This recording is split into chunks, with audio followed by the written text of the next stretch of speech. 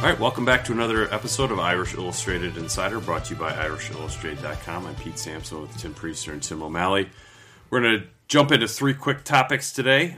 First, building off one of O'Malley's stories from last week about red zone offense and sort of, was that an Everett Golson problem or not? We're going to talk a little bit about Kavari Russell, but more in the big picture topic of the Sports Illustrated story that came out on him, and also sort of the demands on the Notre Dame student athlete, more specifically the football players, and then also just safety recruiting a little bit at the end. But I thought, Tim, your story about red zone offense was interesting because after reading it, you kind of think, well, wait a minute, these turnovers aren't on a specific quarterback, it's more on a specific system. Yeah, and really the idea came from a positive, I thought, in the kind of backwards way of thinking, boy, if it weren't for botched snaps and turnovers, they had a pretty good red zone offense last year. And then I realized that's not isolated to 2014. Yeah. It happened in the Reese-Chris year, 2011, where they had all those turnovers and rougher missing field goals. And it's a strange...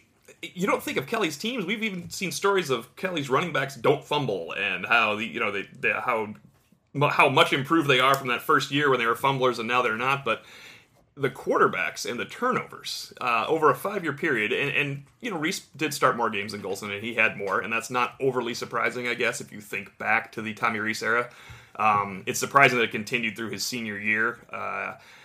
Last year, it's pointed out in the story that they scored touchdowns on 65% of their drives in the red zone. That's the same as Oregon. It's better than Arizona State. It's better than Wisconsin. And I thought Wisconsin was it's about the same as Wisconsin. It's technically better. I find that notable because Wisconsin had Melvin Gordon, and you think get in the red zone, run the ball, you're fundamentally sound. It's great. It's just the catastrophic mistakes, but it's not isolated. You can't just say, well, they won't make those mistakes now because everyone has made those mistakes for 5 years. And I mentioned it to Pete when I was kind of writing the story. He said, it's hard to take this in context of Everett Golson. So the point was look back at Brady Quinn and Jimmy Clausen, and I realized Brady Quinn is a better quarterback than all the other guys. And he's also sturdier, a stronger guy. But one in 3 years. One red zone turnover on Brady Quinn in 3 years. In 3 years. This is ridiculous. And Clausen had, I believe it was 8 in his 31 starts or something, but a lot of those are isolated to when he had no offensive line and no hope. I mean, this is a direct reflection of an offense that overemphasizes the passing game in the red zone, correct? I mean, or maybe we should say doesn't emphasize the running game enough, and that's something that we've talked about before. I love stories where, and I'm sure you went into the story just curious as to what the numbers are going to say exactly, not exactly positive, right. How it would go. To me, those are the best stories to write because there are no preconceived notions as you go into the story. Yeah, and it was fun because I couldn't find one for Quinn. I was like, I got to triple check this thing, man. And then I finally did. It was actually Stanford 05. He had one, that game that stayed too close and they went to the BCS by winning a close game out there. Well, I mean, it just is indicative of what happens when you turn the ball in the red zone. You put your flirting with disaster immediately, and I think the record you said they're basically a 500 team when they commit one red zone turnover. So it's like we spend so much time talking about Notre Dame. Well, you got to win the turnover battle. And it almost has nothing to do with that. It's like you have to not turn the ball over in the red zone. You have to not do something that is like making a choice in some ways to put yourself in that position.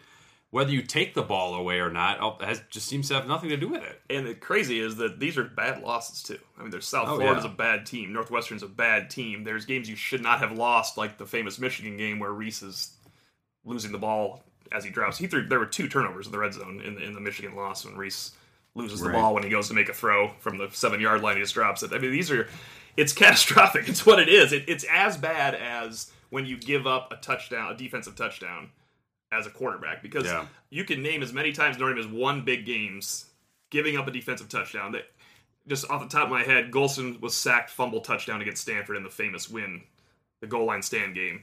Tommy Reese threw an interception touchdown in the win against Arizona State. Now you can go back the other way and Golson threw an interception touchdown in the win against North Carolina. You can go and you can find losses. Obviously, it's a bad thing to do to throw an interception touchdown. Syracuse, they won again. Arizona State this year lost. Those are still, at the end of the day, those are the exception to the rule. I don't think there's any doubt about that. Now, as we project and look forward, Everett Golson's gone. Malik Za'ire's here. They're certainly going to emphasize the running game more because he's going to be, Zaire, that is going to be a big part of it. This is an area that we should, and then you throw in Mike Sanford and his emphasis, some of the things that he talked about to you during the spring, this is an area that should improve for Notre Dame. And I thought the real interesting take from Stanford saying you use 60 yards to get down the field running your offense, then you change. I did think it's hard to quantify how much Notre Dame changed in the red zone last year, but you do remember the red zone, the read option fumbles in the red zone, and they didn't use that a lot to get down the field last year. You remember Golson against Northwestern taking a snap, Golson bumping into Folston. This is not a turnover. Bumping into Folston, the ball going in the air against Northwestern. There's the Chris Brown end around against Northwestern. The Chris Brown end around. Not a crucial one. Greg Bryant fumbled. One of the 5 worst calls I've seen in my 34 years of covering Notre Dame. Chris Brown in that situation. First career carry. Yeah. Only career carry, incidentally. And you have CJ Prosise, who has proven he can run that play well. But my point was, they might not have to change their offense down there because you assume the zone read is going to be part of the offense with Malik Zaire. He's adept at running it. You're not force-feeding Golson. All right, we're at the 5. Let's run a zone read play between you and Folston. In theory, Sanford's theory is don't change. They might not have to change. Yeah, if it's a more run-first offense, the running plays that you run at the 50 should be similar to the run plays you run at the 5. The pass plays you run at the 50 are completely different than what you're running at the 5. So I think that sort of trends more in the direction of what Sanford's talking about. You don't have to change because you're more run first than pass. All right, well, that'll be an interesting thing to track in the fall. We move on to a little bit more Kavari Russell. Last week, Pete, when we talked to you, we hadn't read your story yet. A very interesting read about all the things that he's done with the people that are trying to help him get back on track. And then the follow-up from Pete Thamel on his story on Kavari Russell in Sports Illustrated this week. And, I thought a couple interesting things coming out of that. And obviously, Kavari Russell is depicted in the way that we know him to be. Thamel opens by commenting about his rapid-fire talk, and we know that Kavari can do that with the best of them. But anyway, I thought some of the interesting things that came out of that, and one of them was Brian Kelly talking about, hey, maybe Notre Dame needs to reevaluate the student athlete or the football player, particularly in the fall. They're on a 3.5-year path to graduation by taking 15 credit hours in the fall. I mean, let's be realistic here. How in the world does a football player tend to 15 credit hours? It'd be hard enough with 12, but I think 12 is a little bit more realistic. And then on top of that, everything that is required of them, the expectations, the demands on their time with football, I think it makes sense for those football players to be taking 12 hours, which is generally 4 classes as opposed to 5. 12 makes sense to me because I think 15 is there because you're there for 8 semesters and you're going to graduate.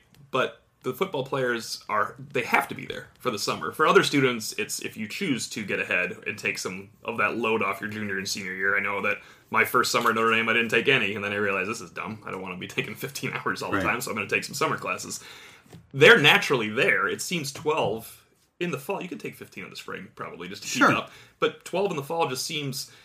You're already taking 6 in the summer. Every summer you have to, as a Notre Dame football player. You're not going to be there taking part in all the activities and not taking classes. It's mandatory for football players, but not for other students to be there in the summer. I'm sure I remember Harrison Smith taking... Maybe I'm thinking of somebody else, but somebody took 18 hours in the fall, which is...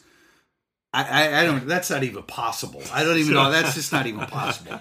I think guys that could take 18 hours in the fall can handle everything. Well, that's kind of the way of looking at it. They're not the guys that are going to be Pat academic Connaughton probably could take 18 hours in a semester. Brady Quinn was a double major coming out here, so I think that probably there was an 18-hour semester in there for him somewhere. But it was interesting, the story Brian Kelly talking about how the average ACT, I think, was a 24 for the football program. And freshmen are 33. Freshmen in general Yeah, are 33. and I think, you look at the guys who have gotten clipped for academic stuff, and it's not the higher end. These are guys who had academic, red flags coming out of high school, or at least were maybe not coming from elite academic high schools coming to Notre Dame. They were coming from public schools where getting to Notre Dame was going to be a big deal. Graduating from Notre Dame was going to be a big deal. It's like, you look at some guys on the team when they graduate, like Joe Schmidt graduated last weekend. Of course, Joe Schmidt graduated last weekend. There was never a question that Joe Schmidt was going to graduate. Everett Golson graduated last weekend. That's a big deal. Like, there was a question whether he was going to make it through here or not. And I think for the guys who are running into academic troubles. These are the guys. Lewis Nix was is this guy going to make it from Raines High School at Notre Dame? That is going to take a village to get this guy through here.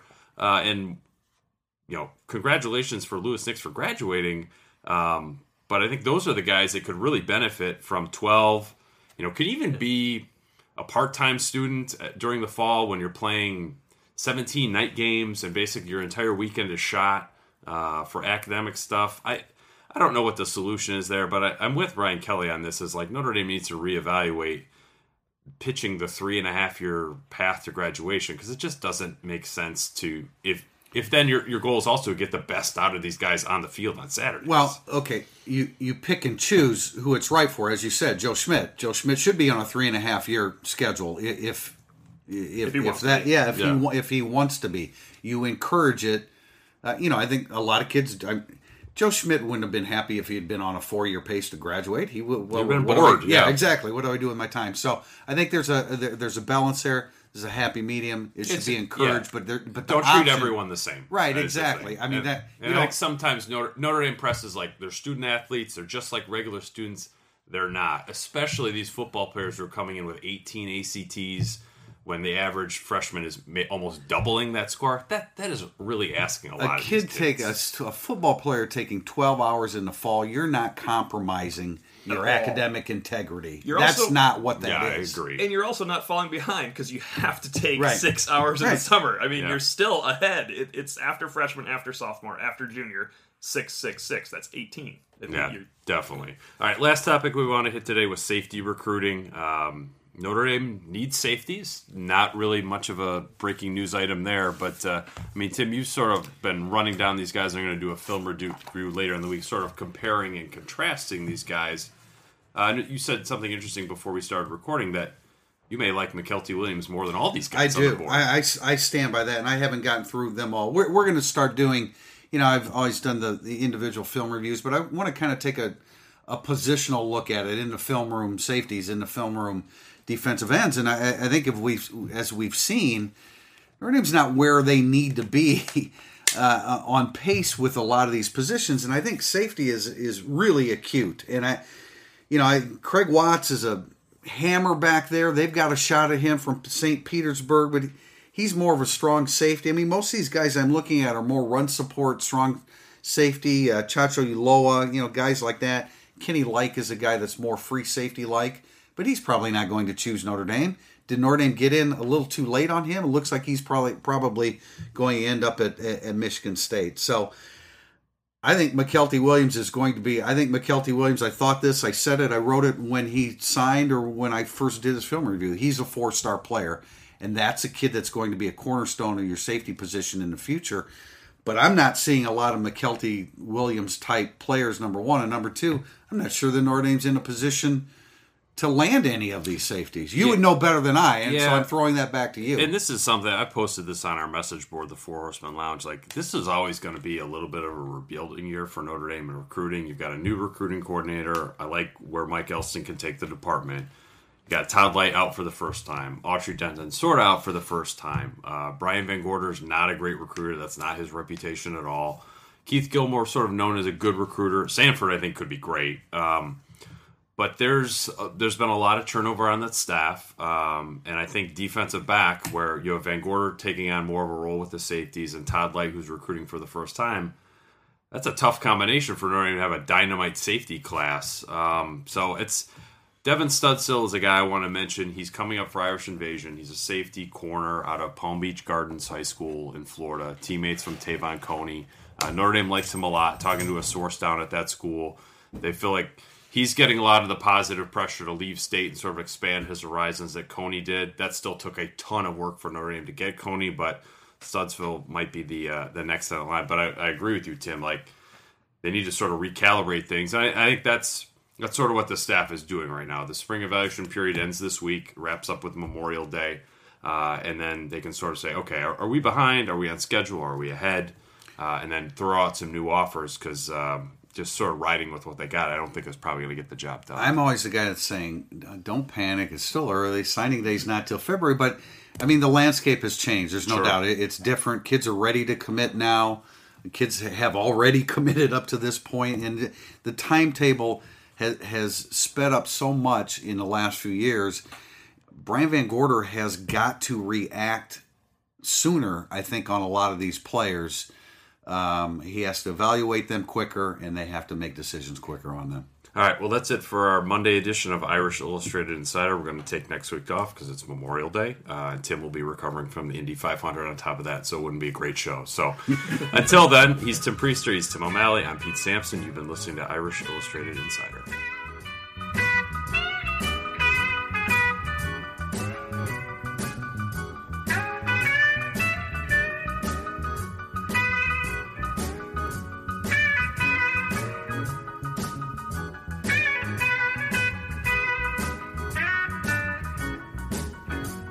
You act like you don't want to listen when I'm talking to you. You think you ought to do, baby,